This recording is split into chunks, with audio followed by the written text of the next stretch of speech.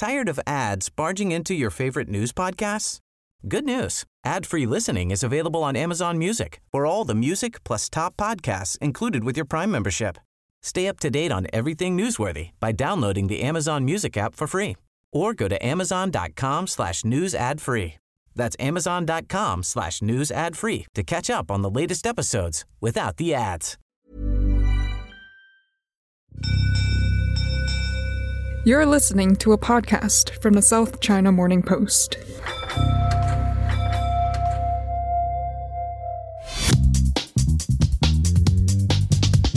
Hello and welcome to the China Geopolitics podcast on an unseasonably warm Friday afternoon here in Hong Kong. My name is Jared Watt. I'm the specialist digital editor for the South China Morning Post, coming to you in a week where the news is dominated by the abrupt change in China's zero-COVID policy, but also at the end of a week where news of China's geopolitical relationships is not dominated by the US or Europe. And it was an exciting week for people with an eye on history as well. On Tuesday this week, the US and Australian defence ministers announced they would invite the Japanese army to, quote, join the rotations in the city of Darwin in Australia's north alongside American Marines and the Australian Defence Force. Thanks to the international timeline, that news was reported on Wednesday, December 7, otherwise known in American history as a date which will live in infamy. And Darwin is the northernmost city in Australia, which the Japanese Air Force bombed in February, April, June, July and November of 1942, exactly 80 years ago. Interestingly enough, today is December 9, and in 1941 that was the day that China declared war on Japan, Germany and Italy. But now, China is the stated enemy for the US and Australia, even though it's been just 3 weeks since China's President Xi Jinping met with US President Joe Biden and Australian Prime Minister Anthony Albanese at the G20, and US Secretary of State Antony Blinken announced he would be making a visit to Beijing early next year to reinstate the lines of communication. Elsewhere in geopolitics news, we saw China announce it had completed a new 750-kilometre section of pipeline 6 months early. This is going to connect the Yangtze River Delta in China's southeast all the way to Xinjiang, allowing Russian gas to flow that much faster into China's industrial heartland. But by the time you hear my voice, the news will be dominated by the first ever Arab-China summit in Riyadh, the capital city of Saudi Arabia. Xi Jinping is continuing his diplomatic resurgence after more than 2 years of life in Beijing under zero COVID, with an historic meeting with 14 leaders from the Middle East, including Saudi Arabia, Qatar, the United Arab Emirates and Iran. And don't you just wish you could be a fly on the wall to hear a room full of men talk about the nationwide protest in support of women's rights in Iran right now. You'll also hear more about Xi Jinping's broader agenda at these meetings and a bit of analysis of the cavalcade of energy and weapons agreements signed by China with Saudi Arabia this week. After we drop in on Saudi Arabia, we're going to catch up on the events in Arizona earlier this week. An historic photo opportunity at the opening of a new semiconductor fabrication plant between Joe Biden, the most senior figures from Taiwan's TSMC, and the CEO of Apple, Tim Cook, which ended up with some rather awkward comments about what US policies to limit China's access to semiconductors are doing to globalization. And we'll pick up on the conclusion to last week's analysis about the nations of Europe getting pretty angry at Joe Biden's Inflation Reduction Act, which looks a lot more like an act to reduce any involvement of Chinese manufacturers in the pivot to electric vehicles. Let's get amongst it. It's been quite the week for China's President Xi Jinping, starting off with high-level meetings in Beijing that effectively ended 3 years of zero COVID policy in mainland China, and then straight onto a plane to the capital of Saudi Arabia for some extremely high-profile Arab diplomacy that's much more than just a deal for oil with Saudi Arabia. I see much of the media narrative is focused on comparing Xi Jinping's reception from the Saudis with that given to US President Joe Biden, but frankly it started to look like a tabloid-style popularity contest of who gets to be friends with Mohammed bin Salman. The reality of what's happening here is a much bigger picture of China's extensive and growing relationship with the nations across the Middle East. This trip includes the very first Arab-China Summit for Cooperation and Development, It involves 14 leaders from across the Middle East. My colleagues Koala Sher and Jack Lau are covering these summits and all the deals being signed with Saudi Arabia. And you can read their reporting and analysis right now on SCMP.com. But we are very happy to welcome Jack Lau to the microphone. Hello, Jack. Thank you for your time. Thank you for having me. Now, Jack, I'll start by recapping the basic facts about this difference in relationships between the US and China with Saudi Arabia. Firstly, the US imports 5% of its oil from Saudi Arabia. China imports almost 20% of its oil from Saudi Arabia, second only to Russia. And Saudi Arabia is also a dialogue member of the Shanghai Cooperation Organization. And it's this relationship you analysed in your piece published earlier this week, a curtain raiser piece, as we say in the business. Can you tell us a bit more about Saudi Arabia and its involvement in the Shanghai Cooperation Organization? Certainly. So this trip by Xi to Gulf countries is certainly about the Shanghai Cooperation Organization, or the SCO, as we say, which is, I say, group, not alliance or anything like that, a group of countries where they can talk to each other, where they can sign non-committal agreements on energy, economy, politics, security. So it's a very encompassing group of Eurasian countries. Currently, there are 8 countries. That includes China, Kazakhstan, Kyrgyzstan, Russia, Tajikistan, Uzbekistan, and more recently, India and Pakistan. So while the SCO is very encompassing, the wide range of members it has makes it difficult for any binding agreements to be had. Obviously, that is being illustrated by India and Pakistan's inclusion, which are themselves rivals in the region. And they're rarely seen together, except, I think, on the cricket field. But to have them on any organisation is quite the accomplishment. Exactly. And there was a deal that these two countries would enter the SCO together, and that happened in 2017. And then we are now potentially seeing the inclusion of Iran and Saudi Arabia, also rivals in a similar sense of the word. Again, 2 countries who wouldn't really seem to agree on anything except to appear on the same football pitch together. Yeah, so Iran is further into the membership process.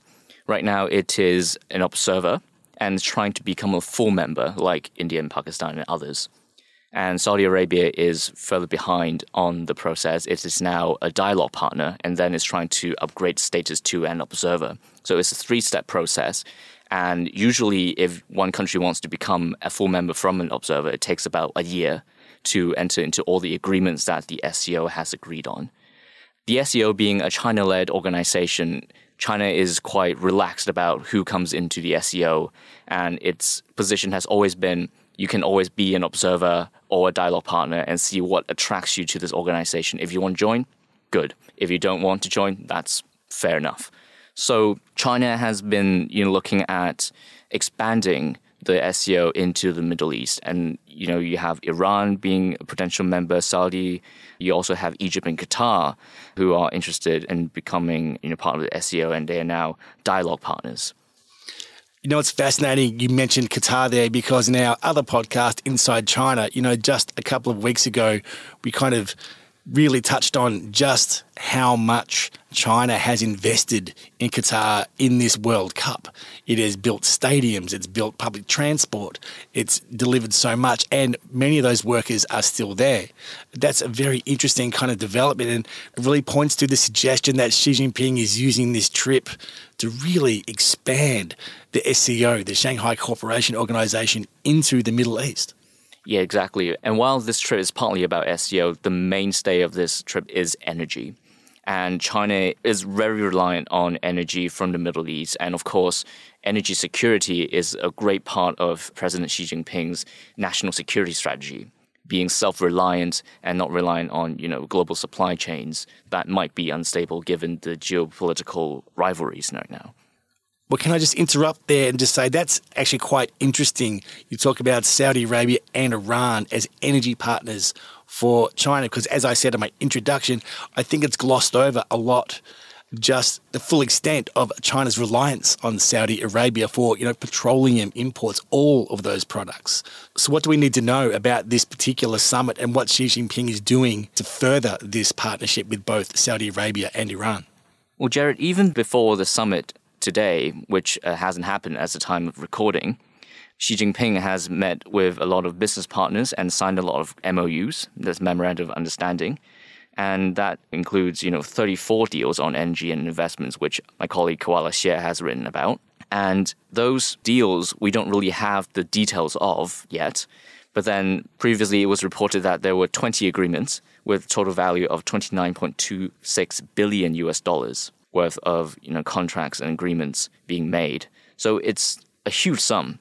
And most of those, I would assume, about energy. And of course, I find myself in this position in this podcast of being in the wrong time zone at the right time. There's a lot going on that we're going to catch up on, but there's a sort of big announcement involving a particular telecommunications company we're familiar with from China with Saudi Arabia. So one of the deals that China signed on Xi's trip was with Huawei Technology Co., which has been pursued by U.S. sanctions. We don't really know the details of the Huawei deal yet, but we know that the company has huge presence in the Gulf, developing 5G networks and smart cities. And I think that is going to concern the US and the West a little bit because China is growing its technological footprint in the region. And obviously, the West has opted for alternative providers of 5G technology like Ericsson in Scandinavia. And that's quite interesting because, the US has enlisted Australia, Canada, UK in its sanctions against Huawei. And it really looks like that Huawei is just moving to other parts of the world to continue its development.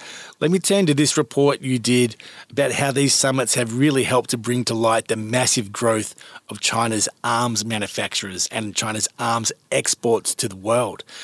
Again, I'll just give this context in that the US has sold a huge amount of arms to Saudi Arabia. And I think just recently there was that story in August that the Biden administration sold $3 billion US worth of Patriot missiles to Saudi Arabia. But then we've just seen the announcement that China has announced something in the vicinity of $4 billion worth of Chinese-made military drones to be sold to Saudi Arabia. Again, this has brought to light the great expansion of China's arms exports. What can you tell us about that? Yeah, and going back to the SCO, one of the concerns that many people have with the SCO is that it might turn into an Eastern NATO, which I think is a bit overstated. But it does show the concern over how China is now entering the Gulf region and potentially disrupting the traditional relationship between Gulf states and the US, whereby the Gulf states would provide oil and other energy sources to the US, and the US would provide security, as we've seen in the Gulf War in the early 90s. So with China selling its arms, particularly drones, which it's become known for in the arms trade world, China is expanding its clients to the Middle East. And according to a report published on Monday this week, the Stockholm International Peace Research Institute, or we call SIPRI, said 8 Chinese defense companies made the world's top 100 by sales and together accounted for $109 billion US worth of arms last year. And that's about 6.5% increase from 2020, and that was the sales of 2021. So Norinco, which is a land system specialist, led the Chinese companies by selling $21.6 billion US worth of military goods. So we're seeing a great deal of expansion of the Chinese military industry, selling particularly drones to states which do not really have an amicable relationship with the West, who would buy, for example, from Germany or the US. And Chinese arms are, of course, much cheaper and much more affordable to countries in the Middle East, in Northern Africa, and also Eastern Europe. Jack, I need to circle back and talk about the Shanghai Cooperation Organization, the SCO, and Iran's involvement because it's very interesting. Again, Xi Jinping could never have known that he would be landing at this summit, this first Arab-China summit, at the same time as what looks like the beginnings of a popular revolution in Iran. Iran is at this summit. Is there something to be said about Iran trying to get some legitimacy from the SCO, from its membership in this organization and association with Xi Jinping and China?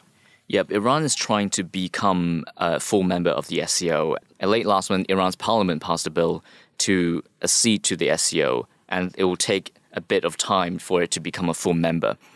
But there are concerns in the West that by including Iran in the SCO, that China is encouraging or at least abetting to actions taken by the Iranian government, and that is especially controversial since there are nationwide protests in Iran now that was sparked by a young woman who was accused of not wearing her hijab properly, and she later died after police custody.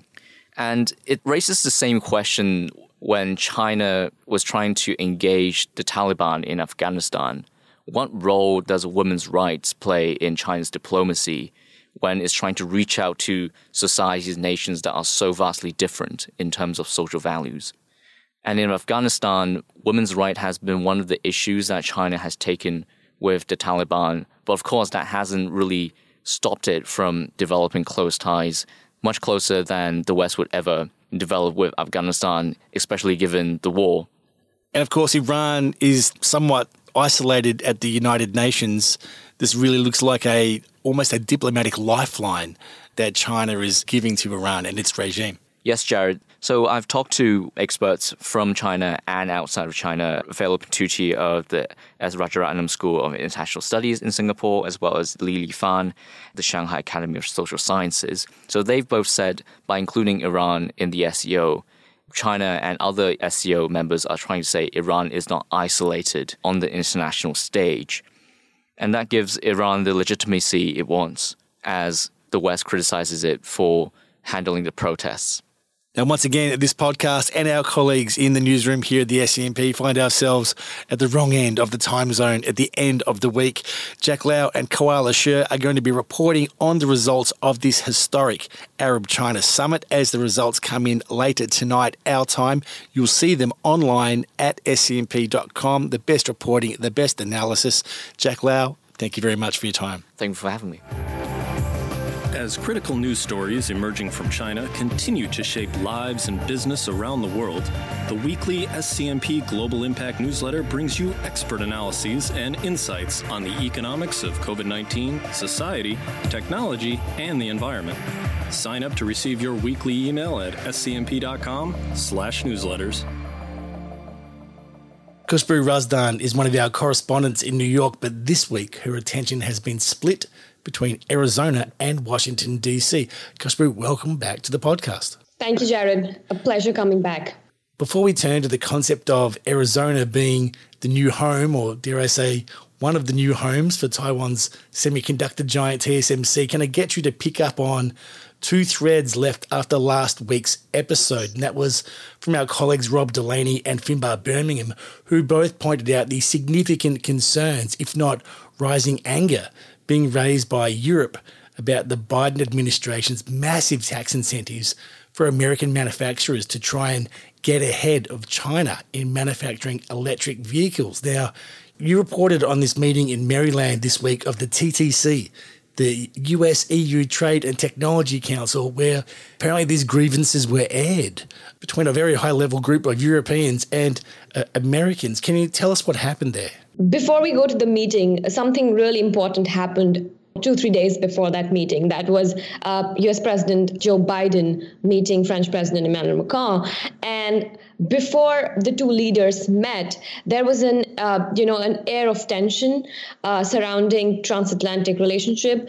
There were talks about a trade war, a transatlantic trade war brewing up because of these massive subsidies, this massive amount of money to any manufacturer who's planning to produce electric vehicles in America.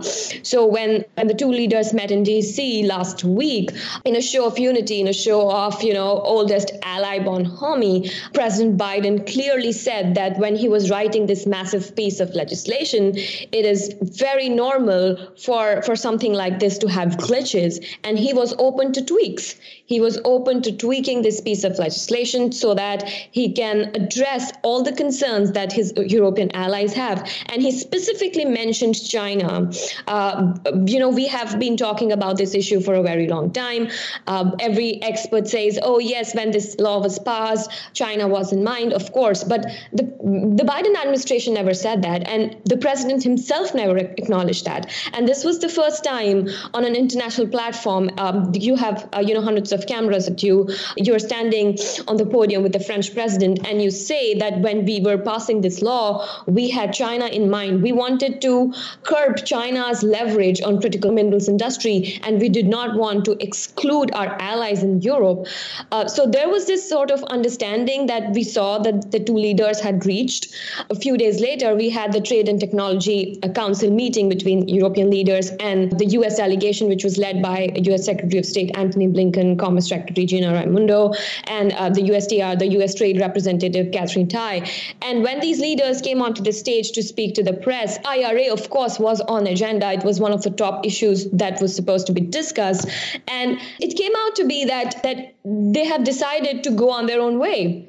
They have decided that they will go their own ways when it comes to industrial policy, but they will try to align these policies at the same time. Like we saw in the CHIPS Act, the EU and the US both have, passed their own versions of the CHIPS Act, where they're trying to rebuild supply chain resilience when it comes to semiconductors and kind of isolate China out of the supply chains when it comes to not just semiconductors, but other things as well, but specifically to semiconductors when it comes to this act. So we are seeing this kind of alignment in overall policy. The president of the European Commission, just a day before the meeting said that we need to have our own subsidies.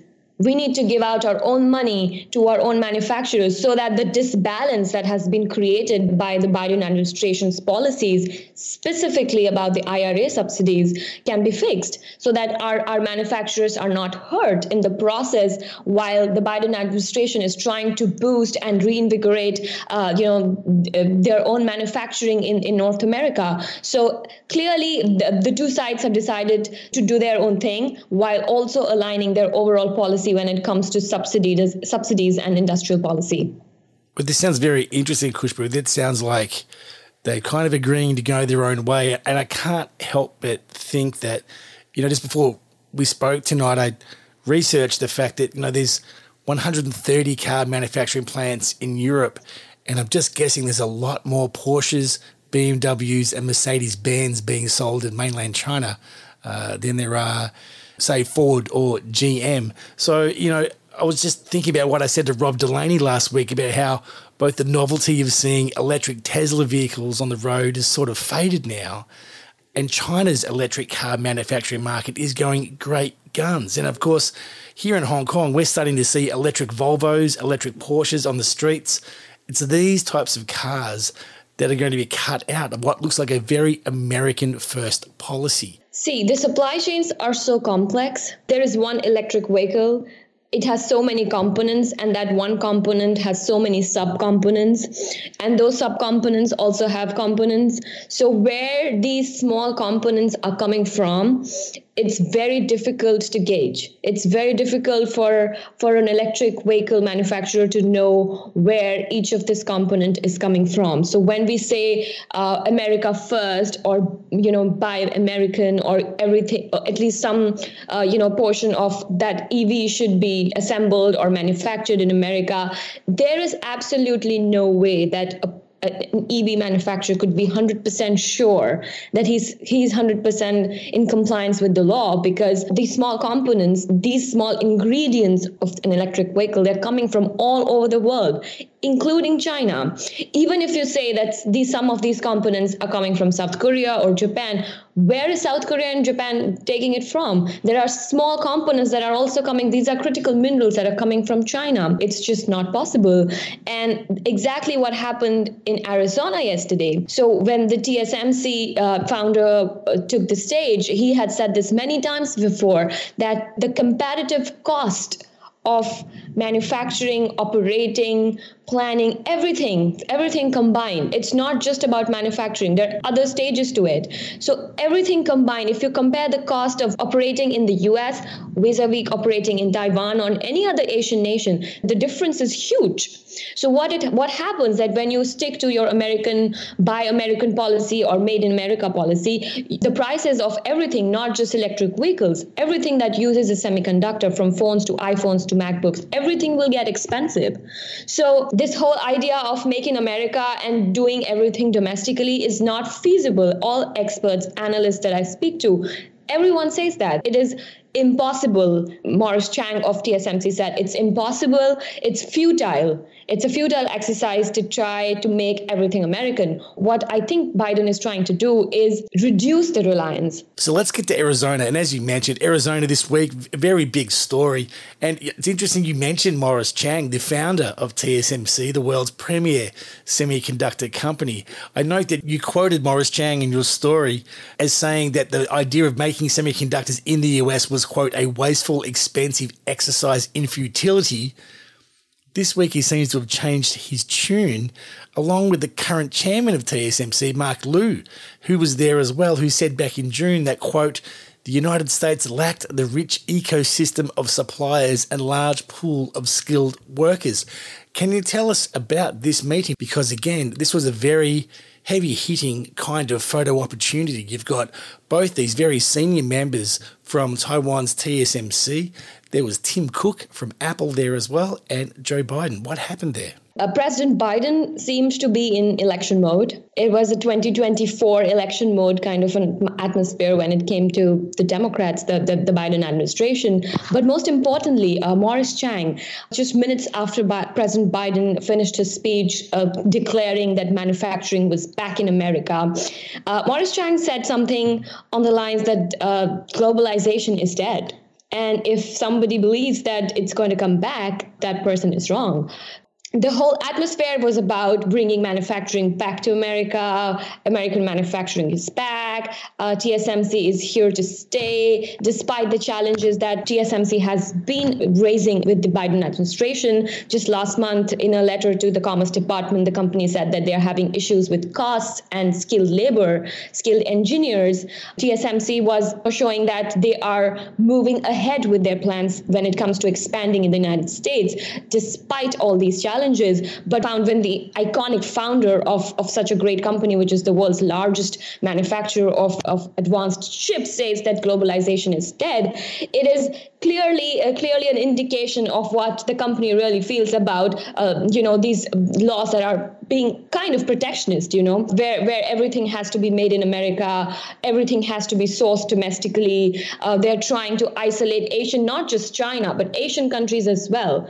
South Korea, Japan, these countries are unhappy with the Inflation Reduction Act as well. I'm compelled to think of our colleague from mainland China, Shay Pan, who's a specialist on reporting on the semiconductor industry. A couple of months ago, he was on the Inside China podcast talking about the fact that the actual work rate, the hours worked by the engineers in Taiwan at TSMC actually scared the hell out of some Americans to come to visit them. There's a very good reason why semiconductors are built in Taiwan, notwithstanding the actual history of TSMC. If I remember correctly from the lesson taught me by Joe Sin, one of our tech desk editor, the very reason why they are in Taiwan is because no one wanted to fund that company back in the US, back in its very beginning. I'm also compelled to remember that America's software industry is really built upon Indian software engineers who've moved to the US. So when we say made in America, it's that idea of America we're seeing, the Indian software engineers, and now it will be Taiwanese semiconductor engineers coming in and building this stuff for Apple. And just on that, Khushbu, is there any specific information you know about who is staffing these factories? And in fact, Mark Liu also announced they'll be building a second fabricating plant in Arizona. Who's going to work there? So according to President Biden, he promised in his speech that these factories are going to create at least more than 10,000 jobs, good paying jobs. But as I mentioned before, that TSMC has been voicing its concerns regarding a shortage of skilled engineers in America when it comes to semiconductors. And if you look at the figures, more than 40% of semiconductor engineers in America are foreign born. So it's not that you set up a factory today today and tomorrow you have the skilled labor to work at it. You need time and you need good education to build that workforce. And the IRA comes into effect in January. The factory is supposed to go online in 2024. So they don't have much time to build this army of labor force if you really want to manufacture and create a semiconductor hub in America. So a shortage of skilled labor, the costs, the environmental concerns regarding semiconductors, these are major obstacles. And of course, I'm compelled to remember that we are yet to see this Taiwan Act, this huge bill is yet to go through both houses of the Congress.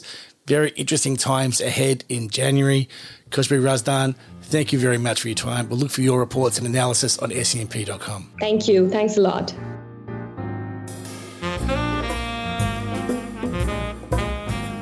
That's all for this second Friday in December as we rush headlong into the Christmas season. Incidentally, it was on this day 2 years ago that the United Arab Emirates became the first country to authorise China's Sinopharm vaccine for general use against COVID-19. Don't forget to get hold of our Inside China podcast, where we unpack what's happening in mainland China as the zero COVID policy is dismantled. This just might be our second to last podcast for the year, so let me say right now a big thank you kindly. Thank you for listening to us each week. We got our Spotify Wrapped results back, and I must say it was a pleasure to find that you put us in the top 5% of podcasts shared globally. And there's a very good chance you're listening to us in the USA, Australia, Canada, Malaysia, the United Kingdom, Germany, or right here in Hong Kong. But we see you Singapore, India, Switzerland, Italy, France and Indonesia and everywhere else. Thank you kindly. Don't forget the latest news, updates and analysis can be found at SENP.com. Find us on the increasingly unstable platform known as Twitter at SENP News and at SENP Economy.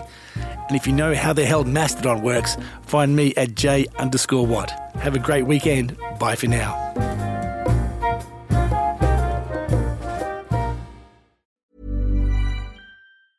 Tired of ads barging into your favorite news podcasts? Good news. Ad-free listening is available on Amazon Music for all the music plus top podcasts included with your Prime membership. Stay up to date on everything newsworthy by downloading the Amazon Music app for free or go to amazon.com/news ad free. That's amazon.com/news ad free to catch up on the latest episodes without the ads.